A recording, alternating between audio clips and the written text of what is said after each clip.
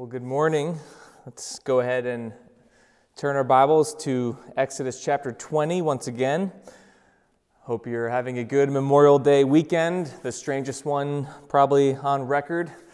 If you're counting at home, this is now the 11th Sunday that we have not been able to gather as a church. And just thinking back to that weekend in March and that decision of when we had to cancel, just no chance any of us thought that we would still be in this setup Memorial Day weekend. But I think in a lot of ways, in God's wisdom, it's better that we didn't know that at the time and just trust Him each step of the way. But although I got to say, just kind of looking around, there's about as many people here as there normally is on a Memorial Day weekend. So for once, it does not feel that much different. But I'm glad that you are still tuning in. And I just want to assure you again that we will be back. And God is still building His church and working within it as we speak. I hope you see Him working. I hope you're looking for Him, trying to understand what He's just continually teaching you, teaching us, and just drawing you close to Himself. But one thing that my parents would always tell me about myself when I was little is that the family kind of grew to know not to ever ask me about a movie or a book that I recently watched or read, because I would take forever to share and I would inevitably always blow the ending.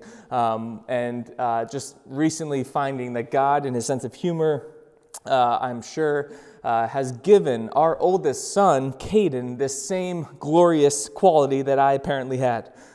Rochelle and I have increasingly noticed across this quarantine that if we ask Caden to tell us about a show or a book or even a conversation he's had with somebody, he will give you exactly what you asked for. And he will give you the entire thing. And he'll get started and say, okay, well, it began like this. Opening credits, first pages. Somehow in his mind, he can replay everything back nearly word for word.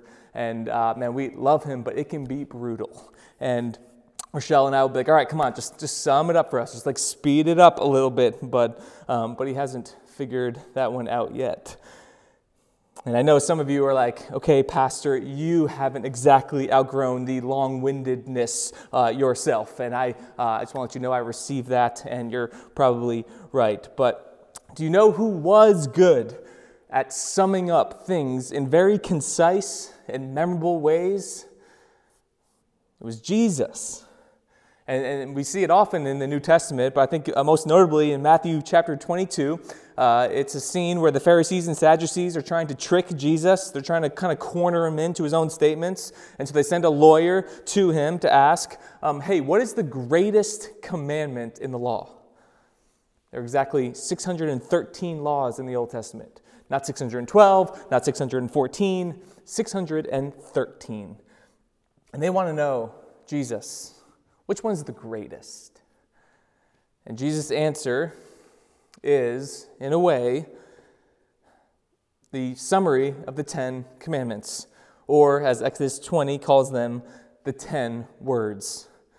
The words that regulate a father's covenantal promise to his son, the people of Israel. But Jesus doesn't give all of Exodus 20. He sums it up like this. Love your God with all your heart, with all your soul, and with all your mind. And the second is like it. You shall love your neighbor as yourself. The whole law, represented by the 10 words, rests on a love for God and a love for neighbor. And in saying this, Jesus affirms what we saw last week, that the 10 words still matter because a love for God and a love for neighbor still matters. And this is the breakdown of the 10 words. The first 4 that we saw last week reveal a love for God. And now the final 6, a love for neighbor. And while all 10 are surely just as relevant today as they were the day they were given, I think these final 6, you will find that they especially cut right to the core of our everyday lives, right? They have categories like family and violence and sexuality and relationships and material possessions and our words and our desires. Nothing is left untouched. So let's just dig right in and keep going where we left off. We're in Exodus 20. And we will start with verse 12. Honor your father and your mother, that your days may be long in the land that the Lord your God is giving you. Word number 5, honor your father and mother. This word, along with word number 4 that we saw last week, remember the Sabbath, are the only two that are a positive imperative, a do instead of a don't. And there is a stance out there that this 5th word belongs in the kind of love God category as opposed to love your neighbor. And the reason is because this has to do with authority. And the word honor kind of indicates a hierarchy. So some people are just deserving of honor. And the honor that is due to parents is a reflection of the honor that Israel is called to give God as the ultimate father. But honestly, really, it's not that important whether you think the breakdown of the 10 words are 5 and 5 or 4 and 6, because either way, this is kind of like the hinge word, the word that segues from love of God to love of neighbor.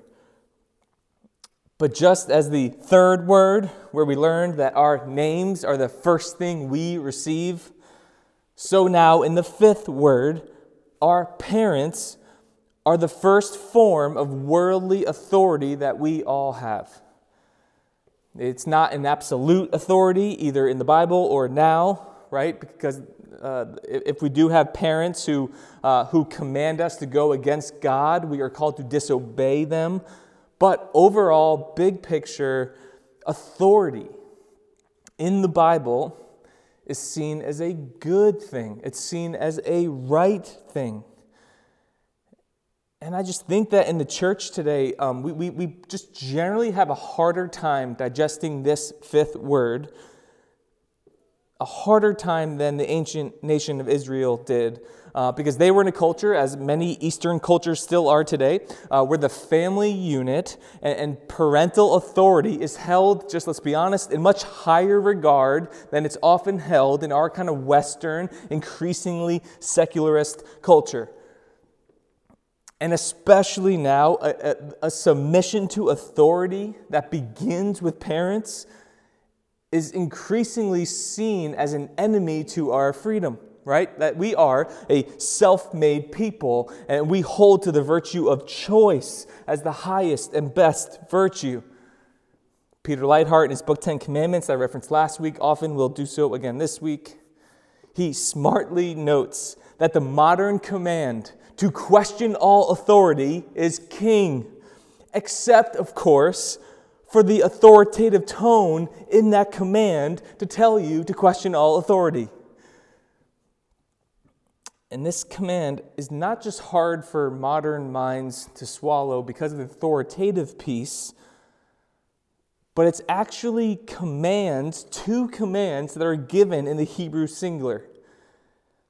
It's honor your father and honor your mother, implying that in God's design, the parental unit consists of one man and one woman. Of course, we all know that has to be true biologically, that every person that has ever lived has had one dad and one mom, but it's also true socially in God's design. That God is a God who values the first and most important institution of a society, the family. And history has shown that as the family goes, so goes the culture. Today, I think this 5th word can get overemphasized to young children or kind of young age children, that you should honor your parents, you should go to bed on time, and you shouldn't talk back to them, and you should honor a curfew that they set over you, etc. And those things are true, but it's not limited to just children through high school. In fact, I think you can make the argument that this is primarily geared towards adult children. Because when Jesus came to earth, no less than 10 times in the Gospel of John, he is talking about how he is honoring the will of his Father. So this command does not stop just the moment you turn 18. So if we kind of break this down, like what's it actually mean to honor your parents? Okay, so that can be a familiar phrase, but what's that actually mean? What are some other words we can use to describe what it looks like practically? Lightheart in his book says, Jesus himself models 5 things. Praising your parents, meaning speaking well of them, being slow to criticize them before others or grumble against them. Serving your parents, having a posture of service, of being willing to do what needs to be done. Listening to your parents, to value their advice over your life, to value their words to you, like Yahweh's words to Israel that we're walking through right now. It means trusting your parents, that they have your best interests in view. And then finally, submitting to our parents as our first worldly authority over our lives. And surely this looks different in every life of stage for us, but the word never gets canceled or never gets annulled. Just as parents should never stop leading their children in the truth of the Lord, so children ought to heed word number 5. Honor your father and mother. Let's keep going.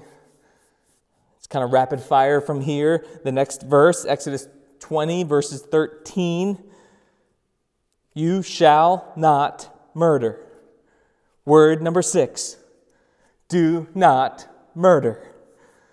Okay, so again, we're moving into kind of a string of commands now that are very brief and direct.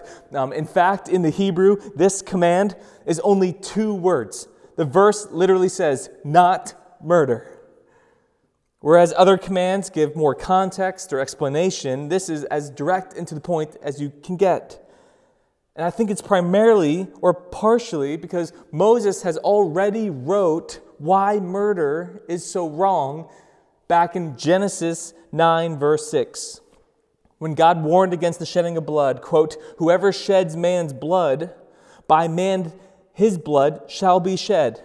For in the image of God he made man.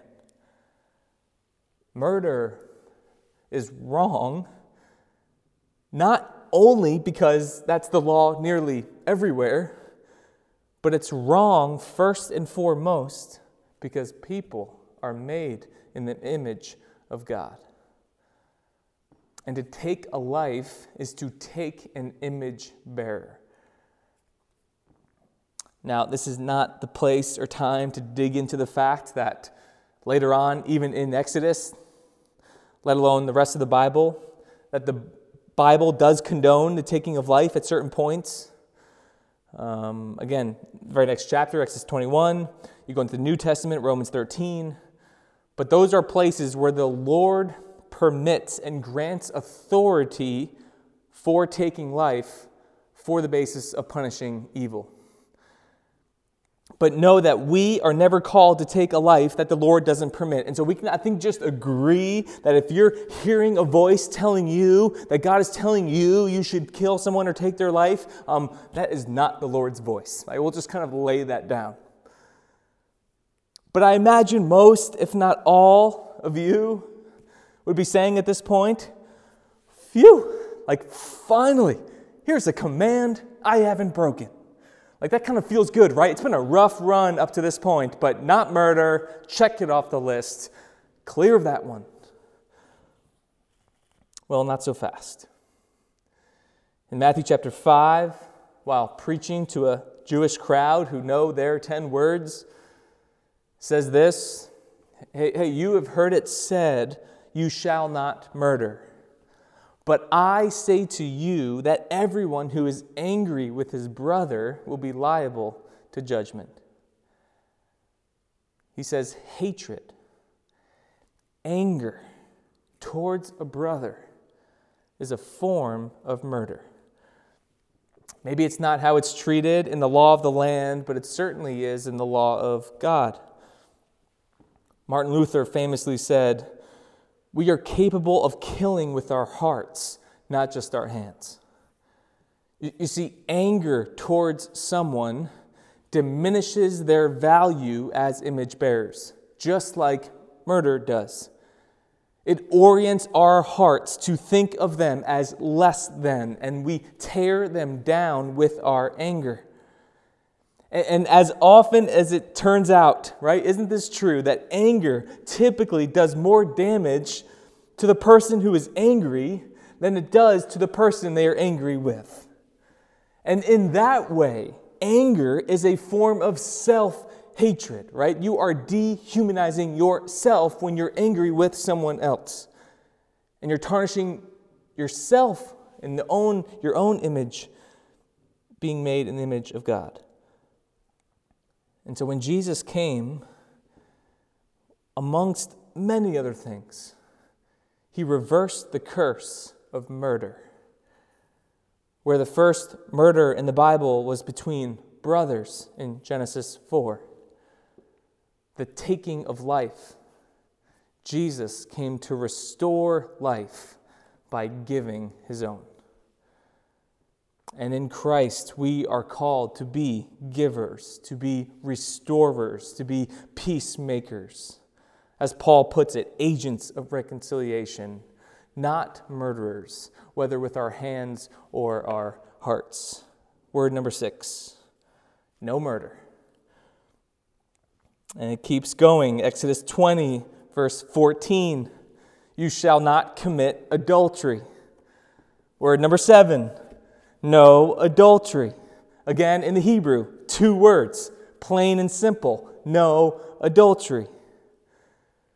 And while I think at first glance, most people, I think, or at least I hope, would agree with this sentiment today, that adultery is wrong and violating the marriage vows is generally seen as negative. Again, at least I hope that's the case. But the foundation beneath this word is one that many, if not most, will challenge in the year 2020.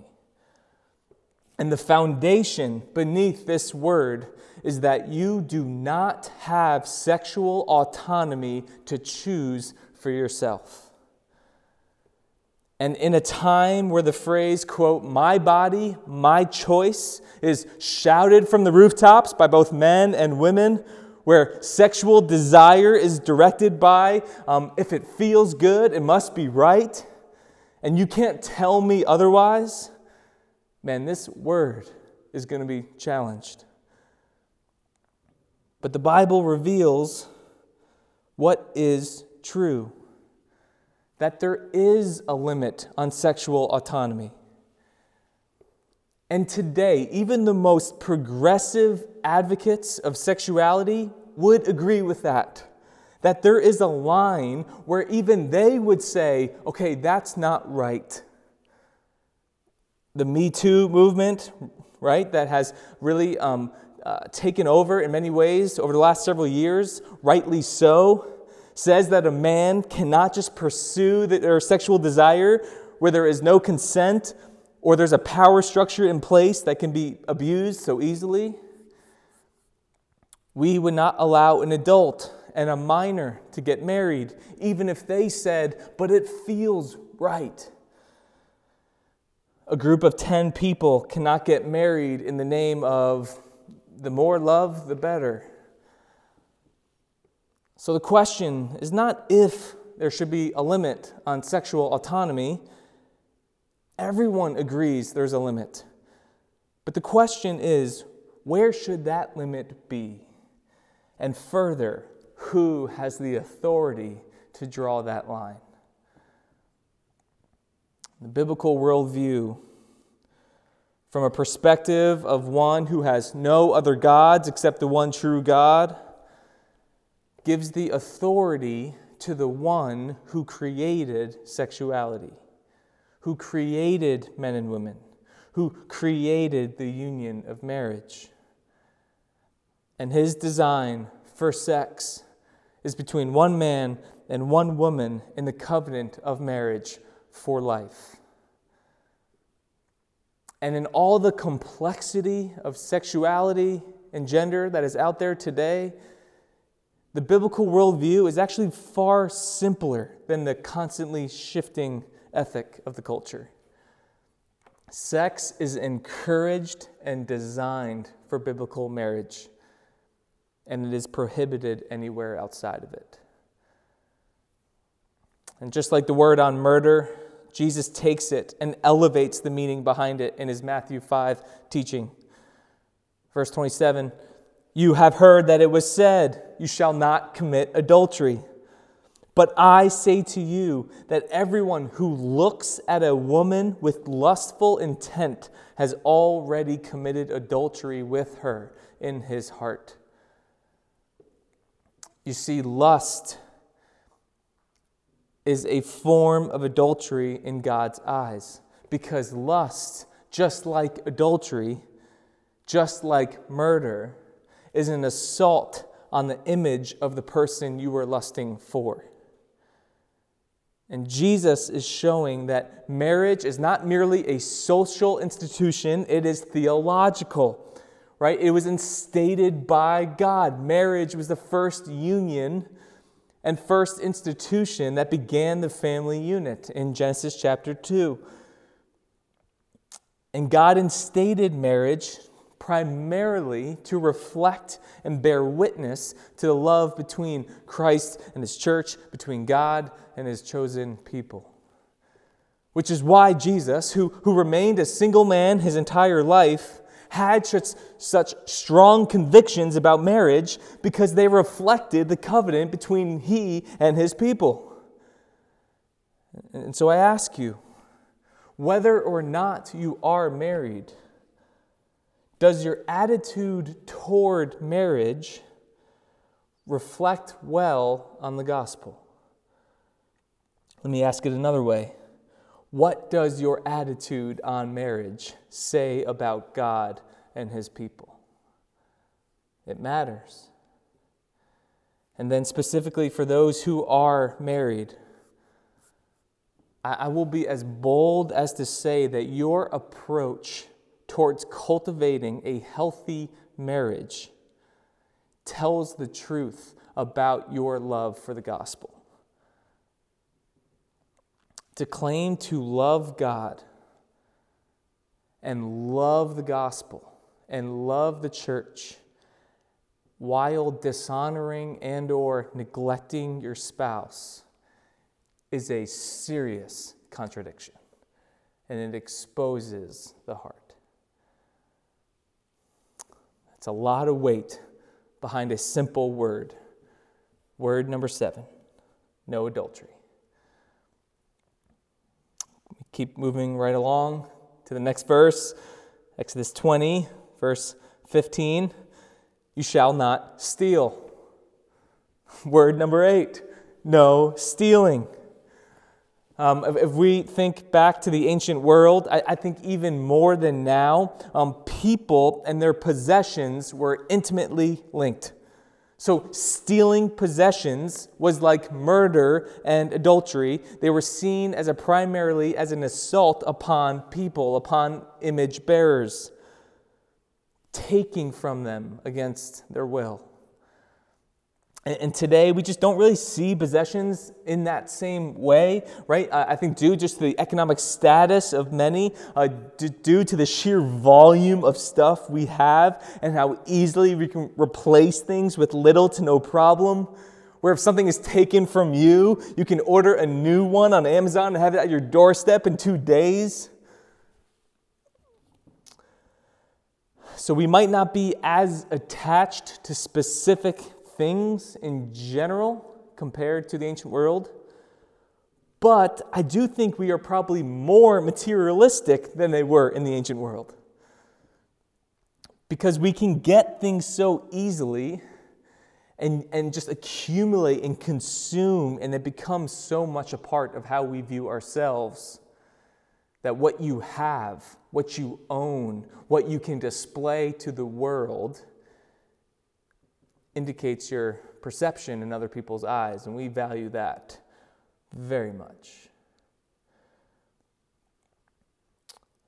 But there are even deeper aspects of stealing that remain the same, whether it be in Exodus 20 or in 2020. And that is the feeling of being violated when something is taken from you. I think the emotional impact of being stolen from is often worse than losing a possession. Rochelle and I have good friends who just in the past couple of years had their apartment broken into while they weren't home. My friend actually had, I think, one of those Nest cameras in the apartment that was attached to his iPhone. And so he gets an alert, and sure enough, from his desk at work, he logs into his phone and watches someone going from room to room in his apartment. Right? Walking around, hoodie, mask, can't see kind of who they are, but just see this person going through their home. By the time he was able to alert, either the apartment complex's security, he had left, ended up not being able ever to find him. And the reality was, in talking to him after that, the guy didn't even take that much, right? There was maybe a couple electronics, but just by and large, just not that much in terms of value, monetary value. But I remember kind of texting with him days later, and him saying to me, you know what, Aaron? My wife and I underestimated how hard it was going to be to recover from this emotionally. The feeling of being violated in the very place that you want to be safest. That it was messing with them in ways that they hadn't even anticipated, right? They were just thinking about being stolen from and robbed in terms of physical possessions. But this is the deeper element of stealing. An emotional violation. In this way, stealing is a form of oppression, of, again, dehumanizing someone else and feeling empowered over them so you can just take from them.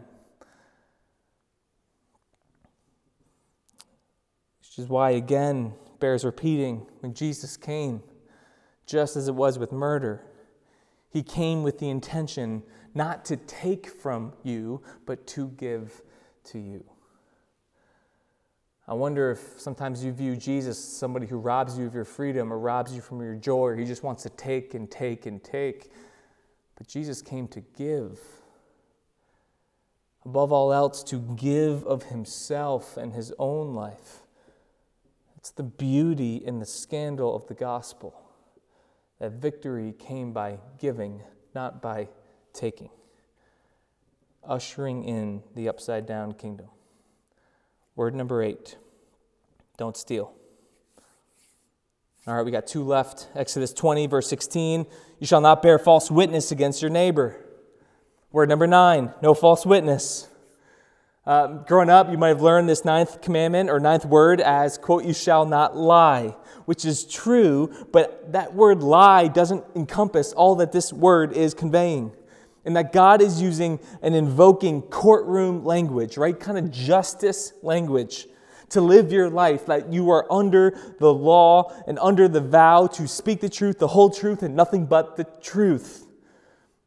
I mean, today we would all affirm that we want justice systems that are made up of courts where the truth reigns supreme. We don't want money to reign supreme in our courts or power or coercion, but we want truth to reign supreme. This is the aspect of the kind of relativistic age that we're in and the attack on the meaning of truth that I think many have not thought through. To question truth is to undermine an entire justice system that is vital to a healthy society. And in a society where truth gets devalued and money and power get overvalued, it's always going to be the marginalized people groups of our society that will suffer the worst. And if anything, this word is more important and more extensive than it was for Israel, because that nation had, again, the spoken word, and that was the primary form of communication. Even the written word was rarely utilized. But today, with the onset of technology, your words are not just the ones that you say to other people, but the words you say and type into screens. You can text, you can email, tweet, snap, post, share, Zoom, and on and on and on. And with it all, the ninth word stands: no false witness. The truth doesn't mean avoiding saying hard things. We all know that there are many times that the truth can, in fact, be the hardest thing to say. But it's to ensure that it is said in love, dripping in love, and delivered in a way that doesn't seek to expose or embarrass.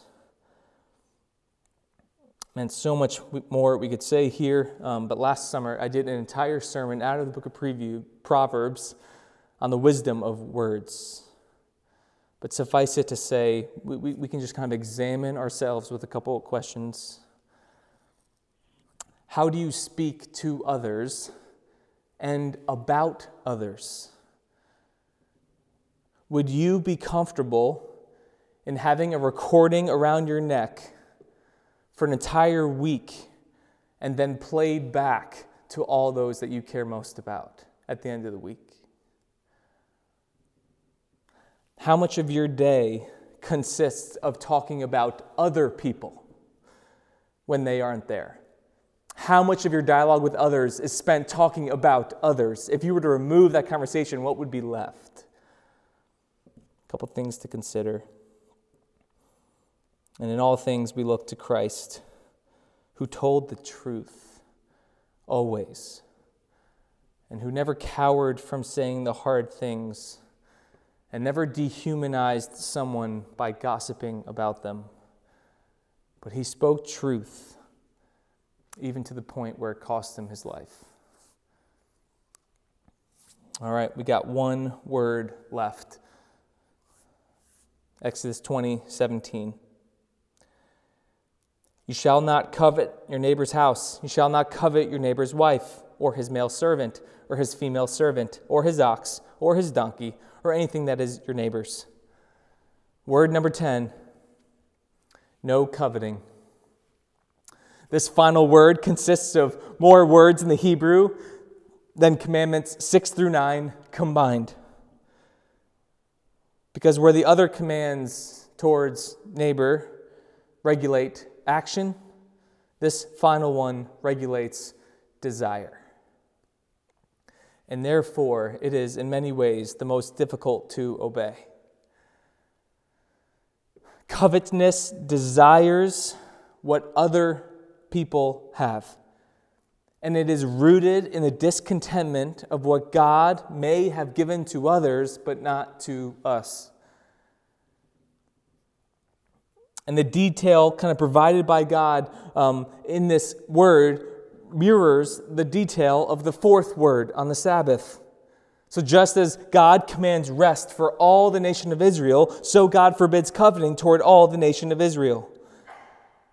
And similar to the words that flow from our heart in taking the Lord's name in vain or bearing false witness, so too, coveting is not merely about things. It's not merely about wanting other things. It's not just about the house. It's not just about the neighbor's wife or the ox or anything. It's about the condition of our hearts. That at our core, we are ungrateful. We're dissatisfied. And therefore, we just kind of look around and we see other things that are not ours and we desire them. And we look to them to complete our joy. Indeed, this final word explains the first sin. That after the serpent tempted Eve, we read in verse 6, quote, "So when the woman saw that the tree was good for food, and that it was a delight to the eyes, and that the tree was to be desired to make one wise, she took of its fruit and ate." Desire is not the problem. God created us with desires, even strong desires. but desire turns evil when it's fixed on the wrong things. Word number 10, no coveting. And that concludes the 10 words. A deep dive on the 10 words across 2 sermons, over an hour of explanation for what Jesus summed up in a single sentence. Love the Lord your God with all your heart and with all your soul and with all your mind. And the second is like it. You shall love your neighbor as yourself.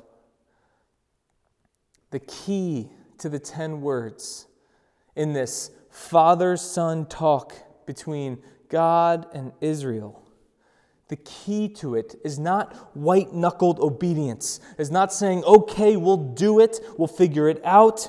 It was not begrudging submission to authority of feeling boxed in or feeling limited or that he's taking the power from you.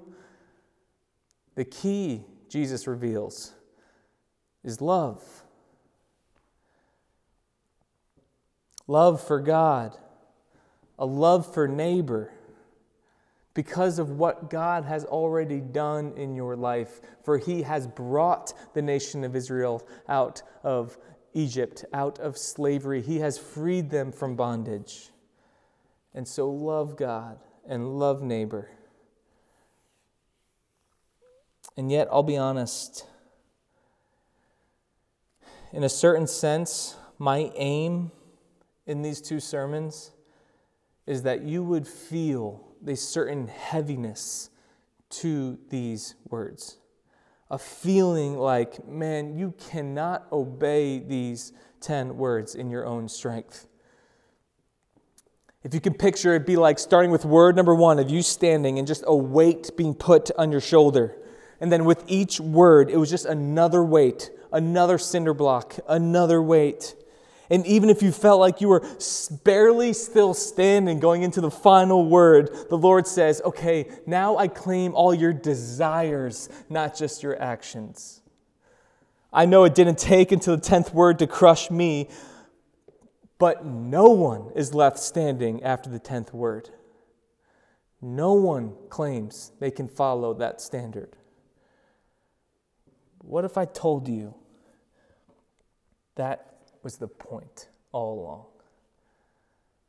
That this is the good news of the 10 words. That God never intended for us to stand on our own in the first place. He designed us to be in relationship with Him, to have complete reliance upon Him. What if I told you that this is why He sent His Son Jesus in the first place?